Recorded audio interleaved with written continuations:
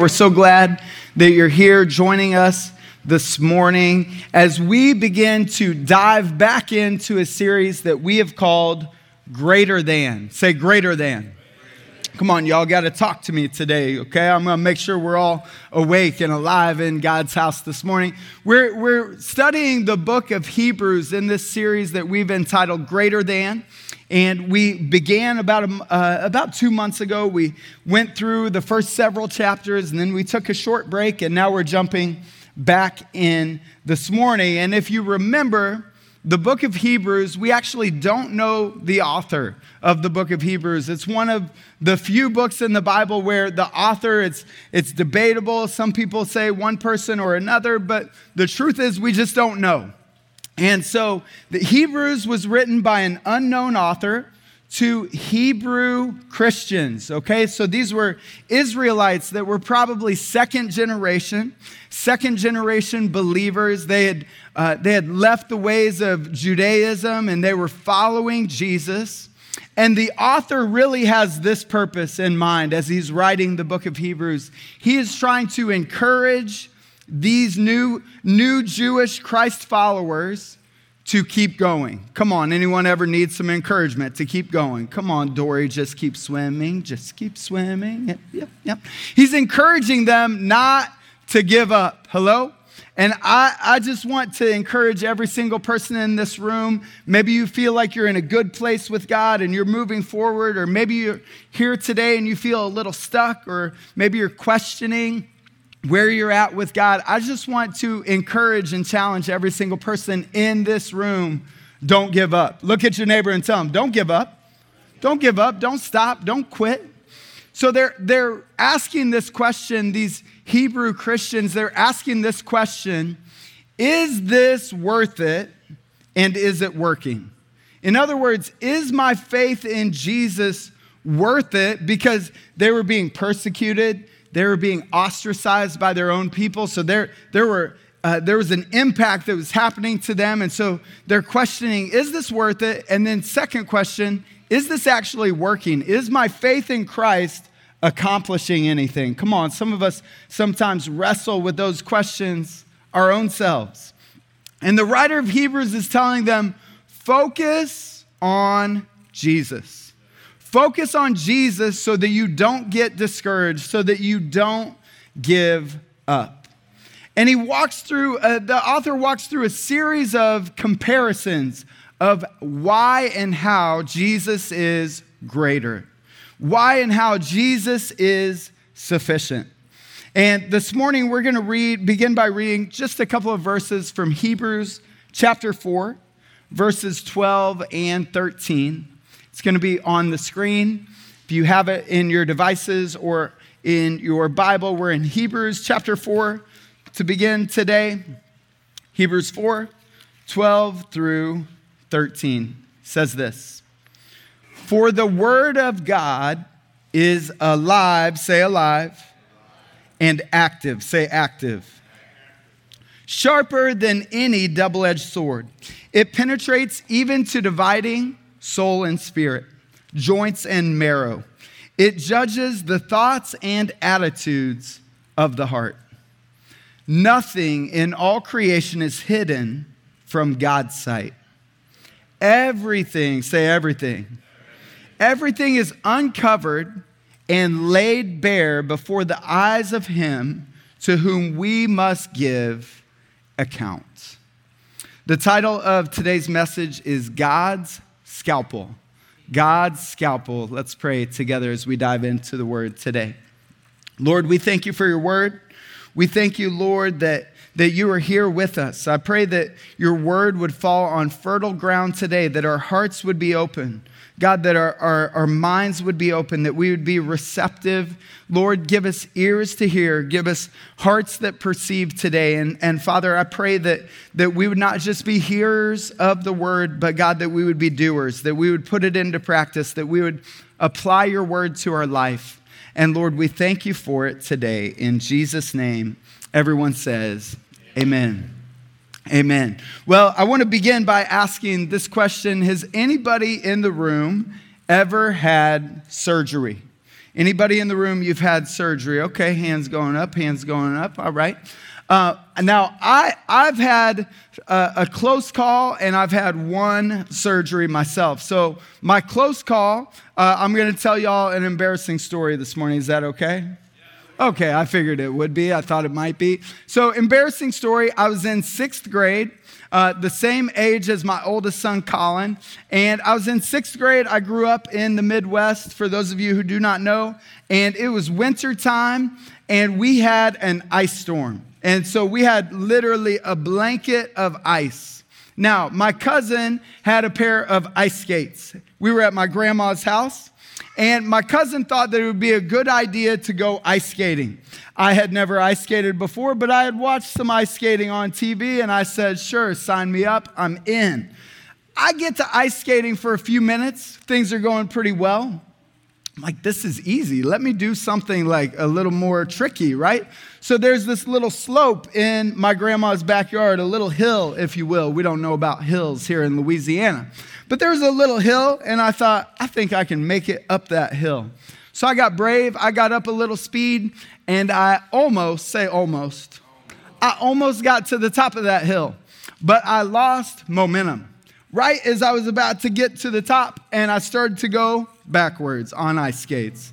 It was not a pretty thing. My right leg loses its balance, comes up under me. I wasn't a big kid, but I was big enough. I fell on my own leg, broke it in 4 places. Everybody say, ouch. That was embarrassing, right? When people ask me, how'd you break your leg? When I say ice skating in my grandma's backyard, that stings a little, right?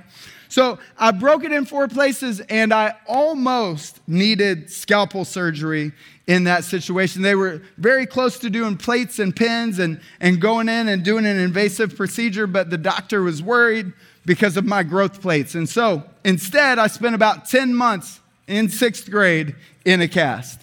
Not a fun year, one of the worst years ever, right? So that was a close call, but I actually did have surgery once. Do you all want to hear about that story? 3 of you. Okay, well, I'm going to tell you anyway. Here comes the story. I did have surgery when I was 21. Many of you know that before I was a Christ follower, I had a little bit of a checkered past, right? Most of you have heard me share something about that. Now, don't look at me all judgy, because I know some of y'all were a little checkered before your encounter with Jesus as well. So before I was a Christ follower, I was, let's just say it like this, not somebody that you would want your children to be around, okay? So 21 years old, I had a friend that was in jail. While my friend was in jail, I stole some things from my friend, okay? Now, my friend was a pretty good fighter, okay? He had a fighting family. He had a twin brother. They would just go out and fight for fun. He had a cousin that was really big, notoriously tough in my little hometown. And so he came from like a fighting crew. Well, my friend got out of jail. He realized that I had stole some things, including his girlfriend. Okay, keep it on the lowdown.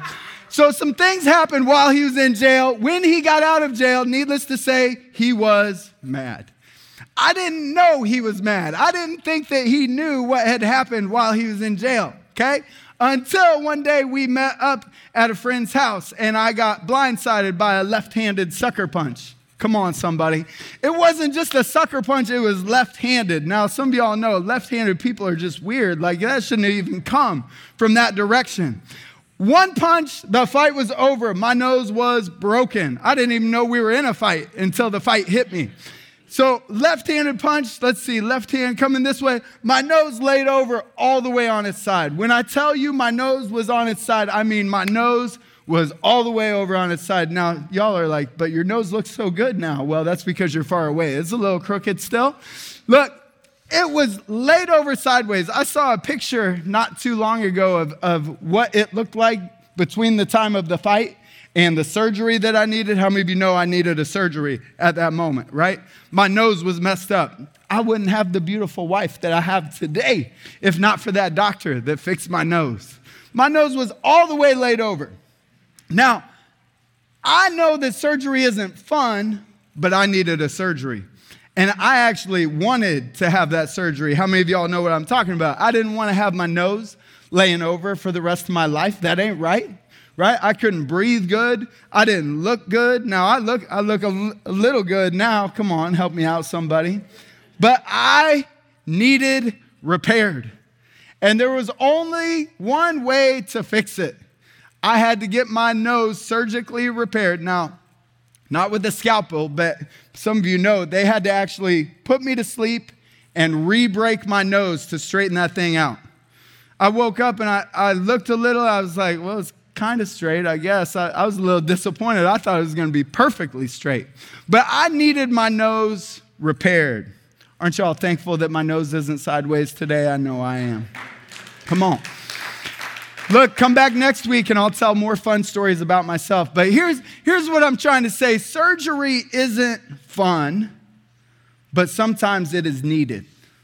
All right? Surgery is not fun. That wasn't fun to get my nose re-broke, but I needed the surgery, right? And some of y'all that have had surgery, you know that it wasn't fun to get that procedure done, but you needed the procedure. Now, the author of the book of Hebrews, as we look back on this verse that we read this morning, he's comparing the Word of God, the Bible, as a precise blade. A precise blade, much like a surgeon's scalpel, that knows just how to cut, just where to cut, just how to fix the things in our lives that need some fixing. In other words, there's a way to interact with the Bible that is like spiritual surgery. It's like surgery for our soul. And so today I want to pose this question to you as we jump into God's Word. I want to ask you, do you only read the Bible to be encouraged, or do you also read the Bible to be changed? Do you only read the Bible as a source of encouragement, or when you read the Bible, are you interacting with God's Word because you have an expectation that it can bring about change or soul surgery in our lives? Look at what the author said in verse 12. He said, the Word of God is alive and active. It is alive and active. Say it with me. It is alive and active. Oftentimes, the problem with our approach to this book is that we don't fully understand the power that is in this book. This book is not like other books. This book is alive. This book is active. This book has power to change us if we will allow it to. We actually get our word energy from the Greek word that's used here, active. In other words, it's active. That means there is energy in here. Now, any of y'all that know science, I'm going to throw out an energy word, and I'm going to use it in this context. There is potential energy in here. Potential energy means there's energy in here if it gets set into motion. Now, whose responsibility is it to set the energy into motion? That's up to you and I, right? It's up to you and I to unlock the potential energy that's in this word. So the Greek word active, we get our word energy from that Greek word. And the big idea here is that it's alive and active. There's life-changing, life-giving, dynamic power in this book. If you're with me, say amen. It's not like any other book. It's not like just a historic book that has good stories that we can learn from. This book actually has life-changing power. It's alive and it's active. Now, maybe you're here today and that premise in and of itself is challenging for you. You may be here and maybe you're not even a Christ follower. And so you would say, yeah, I don't really know if I can trust that the Bible is alive and active. I don't know if I actually believe what you're saying, preacher, that the Bible is alive and that it's active. How can I trust that the Bible is real? Come on, we've all asked that question. Even those of us who maybe have followed Christ for a long period of time. How do we know that what the Bible says is real? I want to give you a quick litmus test on any ancient document on how to assess the validity of that document. Is that okay if I give you a quick litmus test today in the room? It's actually called, I'm going to go ahead, even if you didn't give me permission, I'm going anyway. Here I go. It's called the legal forensic method. Now, all you CSI fans just got interested, even if you weren't right before I said that. It's called the legal forensic method. And it's used in assessing the validity, the authenticity of not just the Bible, but any ancient historical document. And there are actually 3 tests within the legal forensic method that I want to just quickly share with you. The first one is the bibliographical test. Bibliographical test, okay? Now, here's what that means. This test examines the reliability of manuscripts and the time that elapsed between the events and the time of the writing of the manuscript. Make sense? Come on, follow with me here. I know this is history talk. So it's assessing the time that elapsed between when the things happened and when the manuscript was written, right? Now, why is that important? Because if a lot of time elapsed, how many of you know you might be getting a second-hand, third-hand, fourth-hand account? Are y'all with me? Shake your head like this if you are, so I know you. Okay, all right, some of you. So it's looking to see if there's a short span of time between the events and the time that the events were recorded in the manuscript, because then we know, how many of you know there's a difference if you get first-hand information as opposed to second, third, fourth-hand information. And so when we apply that to the New Testament, to the Bible, literally no ancient manuscript measures up. Here's why. The New Testament has thousands of ancient manuscripts that can be extensively compared to one another. Any researchers know that if you start cross-referencing things and point A matches up with point B and C and D and the dots connect, come on, some of y'all play connect the dots. Let me try to make this simple, right? If the dots connect, then it adds up. And so the bibliographical test is looking to make sure that the dots connect. Now, the second test is what we call the internal evidence test. Now, here's what the internal evidence test means. This test concerns itself with whether or not there are multiple stories that align. Multiple people attesting to the same thing without any contradictions. Y'all know what I'm saying? So that sounds a little bit like Matthew, Mark, Luke, and John, the Gospels, all giving us the same story, the same sequence of events, the same big picture without contradictions, right? And so the internal evidence test is looking for multiple people saying the same thing without contradictions. I'm just trying to help you all know this morning that this Bible is reliable, that it is a source of truth that we can rely upon. And so with respect to the New Testament, multiple eyewitnesses attest to the same things. Third test is this. The third and final historical test for accuracy for a document is the external evidence test, which asks if evidence outside of the document corroborates what's inside of the document. Are there external sources that we can look to that corroborate what's inside of the document itself? And so in the case of both the Old Testament and the New Testament, there are countless archaeological discoveries that validate the historical accuracy of the Bible. And so when you look at these 3 tests, the bibliographical test, the internal evidence test, and the external evidence test, here's what we see. In summary, using historians, this is what historians do, not just Bible scholars, but historians, using their 3 key tests from the forensic legal method for validating an ancient text. There is no other work in ancient history that comes close to matching the reliability and the accuracy that is found in the Word of God. What am I trying to say? We can rely on the reliability of God's Word. That's all I'm trying to say. I'm just trying to use a little science to just prove the fact that the Bible is alive and active, which we know is what the writer of Hebrews started off this passage of Scripture saying. We can rely on the reliability of God's word. Come on, if you believe that, say amen this morning.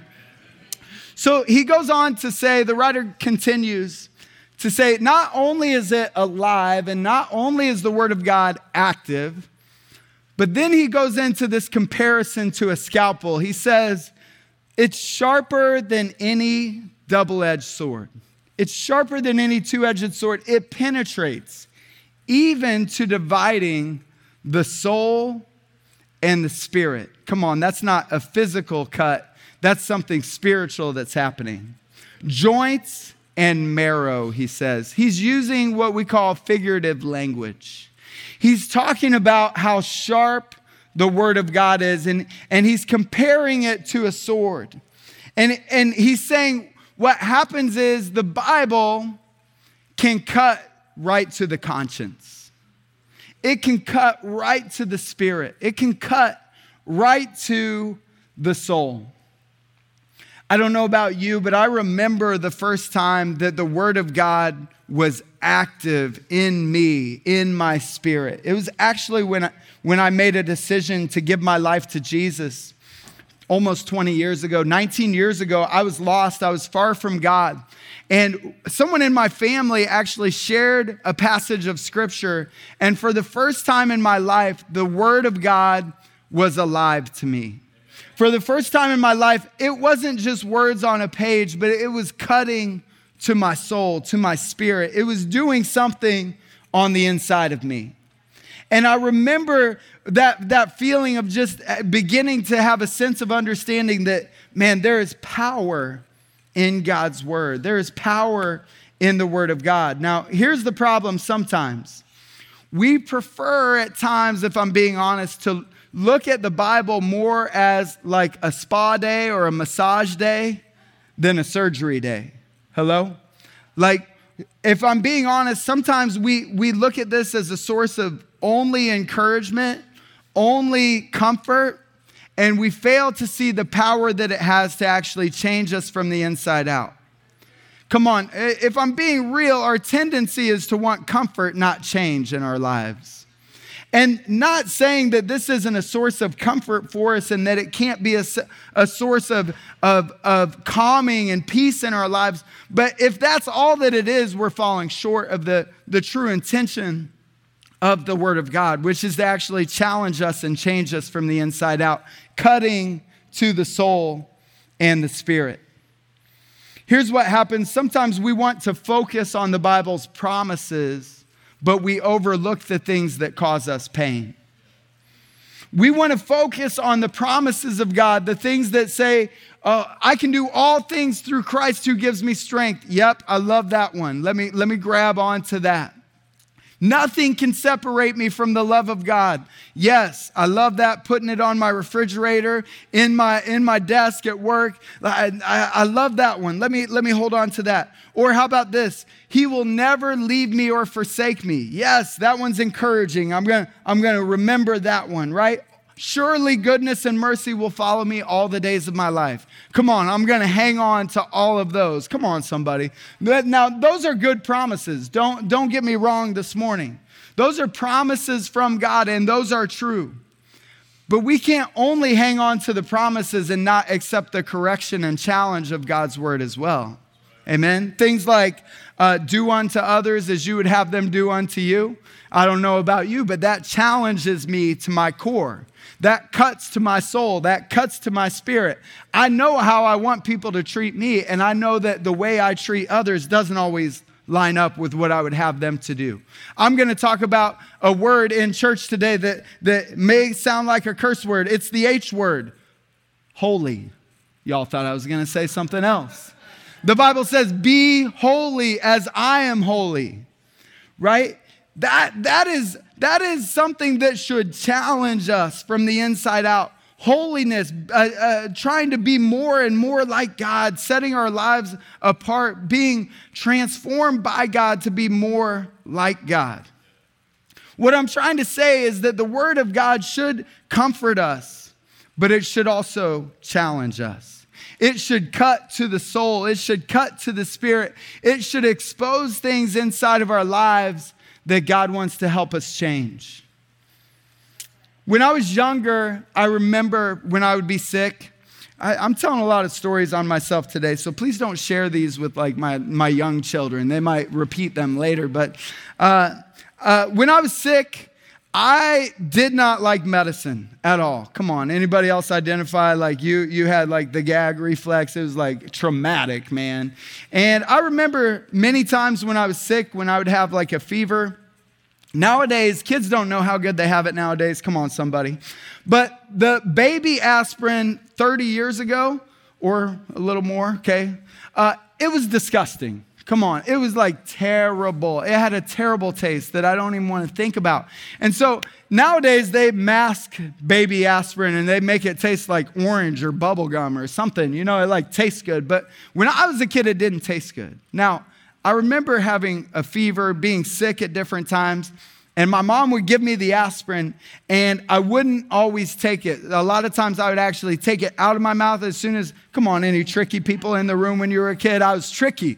And I would fake take it, and then I would take it out my mouth and throw it under the couch cushion because I didn't know what else to do with it. I was like laid up on the couch, right? And the problem was, come on, if you don't take your medicine, you're not getting any better, right? And I would hide it and then eventually I would get caught. But here's the idea. We've got to take the medicine that doesn't taste good sometimes. And like there's the bits and pieces that taste really good that we love to take in.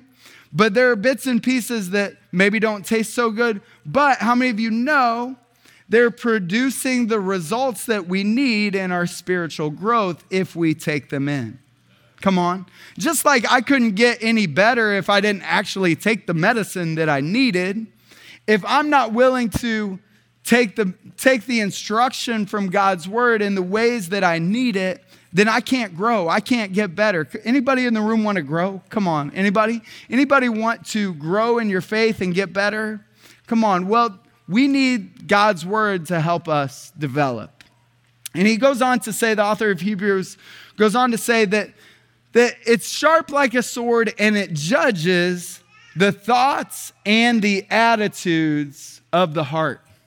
That it judges the thoughts and the attitudes. I want to break this down really quickly. The word thoughts refers to any negative thoughts tied to our emotions.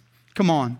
It's the negative thoughts that our emotions can stir up, like when we're angry, when we're sad, when we're upset. Come on, that word thoughts is referring to any negative thoughts related to our emotions. Come on, we're emotional beings, and sometimes our emotions can get the best of us. And it says the word of God judges our thoughts and the attitudes of our heart. Now, that word attitudes is referring to any morally questionable thoughts. Come on, don't look perfect in the room like you haven't had any morally questionable thoughts this week.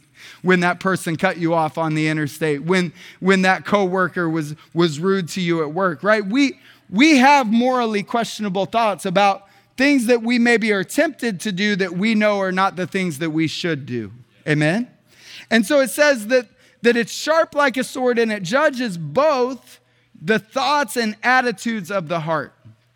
Now, the heart just refers to our inner being, our inner person. Now, judging, actually, in the original language, the word judge is the word that we have derived the word critic from. Okay, so judge in this context, in our language today, we get the word critic. Okay? Anybody in the room that you don't always love to get feedback? Like you especially don't like to get feedback from certain people because you know they're being more critical than trying to help you. Come on, work with me here. So God's word, watch this, is a just judge. When God's word exposes things in our hearts, in our attitudes, in our thoughts, there's a justness there that we won't get from just any other place. God's word is a just judge. It's able to act as a critic of our innermost feelings and our innermost thoughts. And watch this, it shows us where we're wrong. Now, I know we don't always like to admit that we are wrong, but if we are relying on ourselves as the ultimate source of authority and truth, how many of you know we're in trouble? Come on, don't shout me down when I'm preaching up here. If we're relying on ourselves as the ultimate source of authority and truth, then that sets us up for failure. But we can count on the authority of God's word as a just judge of our innermost thoughts and attitudes. Now, as we continue on, I'm reminded of a passage from the book of James where James, the brother of Jesus, said this. He said, get rid of all the filth. This is James chapter 1, verses 21 through 24. He said, get rid of all the filth and evil in your lives and humbly accept the word that God has planted in your hearts. Watch this. It has the power to save your souls. In other words, it's living and active. But don't just listen to God's word. James, the brother of Jesus, says, you must do what it says. Otherwise, you're only fooling yourselves.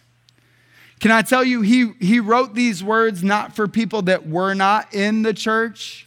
He wrote these words for the people that were in the church. And he's telling them, we can't just listen to the word, but we actually have to obey the word. How many of y'all have children in the room? Come on, raise your hand right quick. How many of you have ever told your kids to do something and then watched them walk away and do exactly what you told them not to do? And the question is, did you not hear me? Did you not listen? Or are you just not obeying?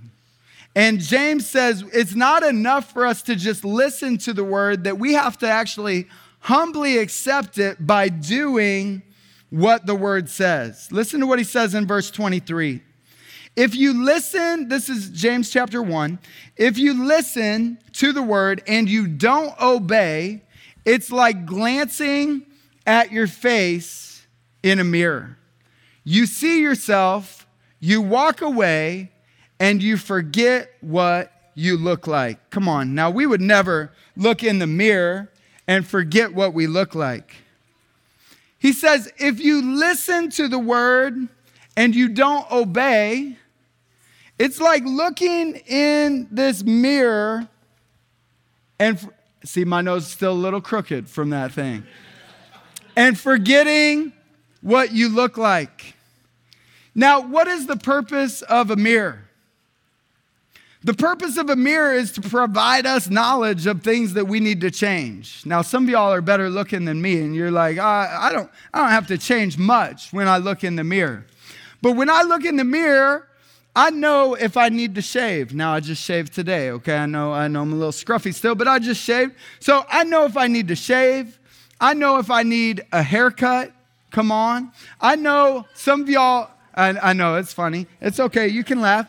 I know if I need to comb my hair. See, I don't have to worry about that, okay? I don't have to worry about that. I just wake up like this, right? The mirror tells me stuff about myself. The mirror tells me stuff, right? The purpose of the mirror is to provide me knowledge of what I need to change. Some of y'all are like, I don't need to change nothing. Well, God bless you. God bless you. This is like a mirror for our soul. The word of God is like a mirror for our soul. Now, here are two mistakes that we make with God's word, this mirror for our soul. Number one, we don't stop to actually look in the mirror. Y'all with me this morning? Don't shout me down. Okay. Mistake number one, we don't take time to look in the mirror. I know y'all are looking in this mirror every day. Some of y'all are looking multiple times a day, right? We take time to look and assess, am I looking right? Because we don't want to go out looking not right, right? That's embarrassing. With God's word, how much more should we stop and look in the mirror that can help us get our soul right? Come on. Can I tell you a couple of statistics? only 1 in 3 people in the church that call themselves Christ followers read God's word regularly. 1 out of 3 regularly. Can I tell you another one? Only 1 out of 10 people who call themselves a Christ follower read it daily. 1 in 10. How many of you know if we ain't looking in the mirror, there are some things we got to fix about ourselves that we don't know we need to fix? Look, I'll admit, I'm doing an annual Bible reading plan, and I'm about 30 days behind. That means there are 30 days this year that I have not looked in the mirror. Come on, right? So I know that on those days that I look in the mirror, I'm more likely to get some things right inside of myself, that the Word of God's going to help me bring into alignment. Psalm 119 verse 11 says, I have hidden your word in my heart. Why? That I might not sin against you. If we don't take time to stop and look in the mirror, we can't hide it in our hearts. So that's the first mistake that we make. The second mistake that we make is we look in the mirror, but we walk away and refuse to deal with the knowledge of what we saw. We might take a look, but then that thing that I saw that I know probably God might want to change about me, I didn't take time to actually deal with that thing. It's like arguing with the mirror. Hello?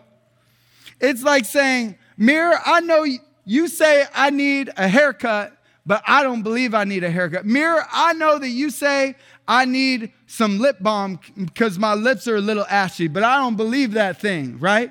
It's like arguing with the mirror. No, my hair is fine. No, I don't need any lotion. No, mirror, you're lying to me. We walk away and we refuse to deal with what the mirror tells us. This mirror will reveal to us what we need to change in our lives. It is living and active. It's got power to show us the things that we need to deal with. But we have to first look and then do something about what we see. I would encourage you to write these questions down. When you read God's word, here are a few questions you should be asking yourself. I would encourage you to write these down. Number 1, are there any commands to obey or examples to follow? Number 1, any commands that I need to obey or examples that I need to follow? Number 2, does this passage expose any error in my beliefs or my behavior? Does this passage expose any errors in my beliefs or my behavior?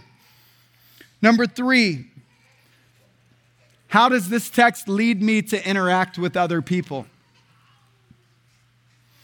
These are questions we should be asking ourselves when we look in the mirror of God's word. Number 4, last one. What is this passage calling me to do? What is this passage calling me to do? Again, the author says, if you only listen to the word and you don't apply it to your life, watch this, you deceive yourself. I don't know about you, but I don't want to deceive myself. What does it mean when you're deceived? Well, it could mean that you actually think you're right with God and things aren't quite right with God. That's where deception can lead us. Let me say it like this. We haven't learned the Bible until we've learned to live the Bible. We haven't really learned the Bible if all that we've learned is up here and we haven't actually put it into practice.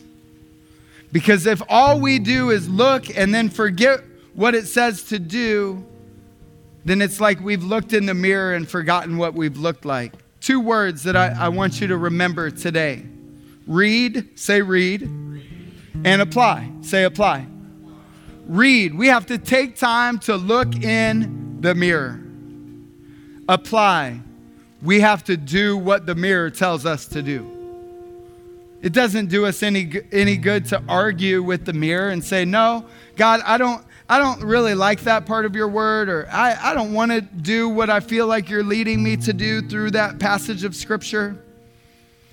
but we have to read and apply. And so we have to ask ourselves 2 questions.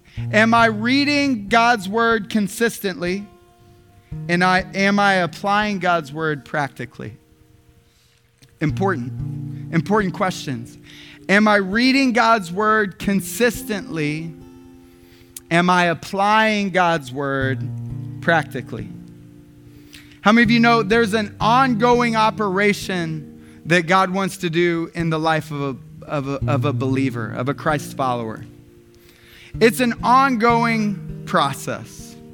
And what I would liken it to is the difference between a minor procedure in our lives that might happen on a regular basis, like a doctor checkup, versus a major reconstruction. Hello? How many of you know if you don't pay attention to something over the course of time, things can get really desperate? But if we tend to something day after day after day after day, there might be minor adjustments that we need to make as we look in the mirror, as we apply. There might be minor tweaks. There might be attitudes or thoughts or things that we need to adjust. But if we don't look, if we don't apply over a span of time, there could be a major reconstruction. We might need an overhaul in our soul. I would compare it to this.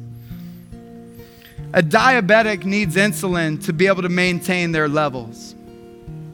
And I've known people who are diabetic that maybe didn't take the time and attention to address their blood sugar levels on a regular basis. And sometimes it can result in a major, dire surgery that's got to take place. Sometimes they might lose a limb. There might be an amputation.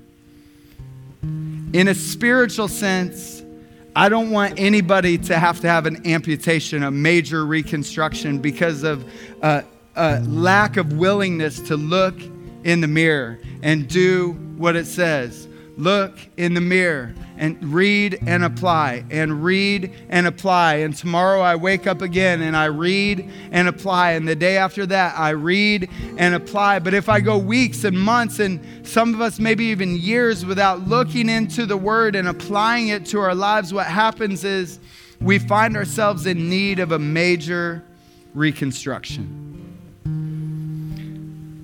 As opposed to looking daily, reading daily, applying daily, so that we can, in turn, just have a minor procedure. Just something small that God wants to do in your life today. And then tomorrow, He wants to do another something small. Come on, how many of you believe God wants to do things in our lives, that He can accomplish it through His word because it's active and it's living and it's got energy? Come on, y'all, can you feel the energy in His word? But we've got to read it and we've got to apply it. Otherwise, we just look in the mirror and we forget what we see. Verse 13, he says this. Back to Hebrews 4, verse 13. Hebrews 4. Nothing in all creation is hidden from God's sight. Everything is uncovered and laid bare before the eyes of whom we must give an account. The word uncovered actually in this context means naked. It means we are standing naked on the inside. This word can leave us naked on the inside. And the word laid bare is only used in this one place in all of the New Testament. It actually is referring to your neck being exposed, like somebody laying a sacrificial victim laying with their neck exposed, with their jugular exposed, with the blade ready to cut the neck of the victim. What's all that mean? These two words together mean that we are naked and helpless before God. Naked and helpless before God and before His word. But watch. The purpose in God's cutting with His word to the soul and to the spirit is not to harm us, it's to help us. Some of y'all need to catch that today. It means when we're uncovered, when we're laid bare, it means that we're helpless before God and His word. Why? This is true. And the things in our lives that don't line up. And this is the standard.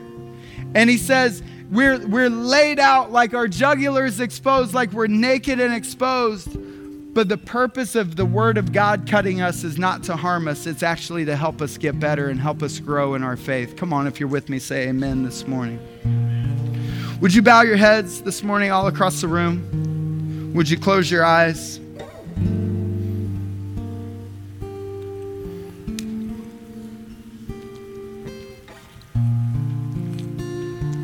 If we were all scheduled for surgery for some reason or another, one of the most important questions that we would ask ourselves is, who's my surgeon? Who's doing the procedure? How many surgeries have they done? How good are they? Are they an expert in their craft? Today, I just want to remind you that you can have confidence in Jesus as our surgeon. And you can trust his scalpel, which is God's word. We can trust the surgeon. We can trust the scalpel because he has your best interest in mind. He doesn't want to cut you in any way to harm you, to bring discouragement, devastation. He wants to help you. The Word of God is a tool that God wants to use to help us grow and walk with him more closely.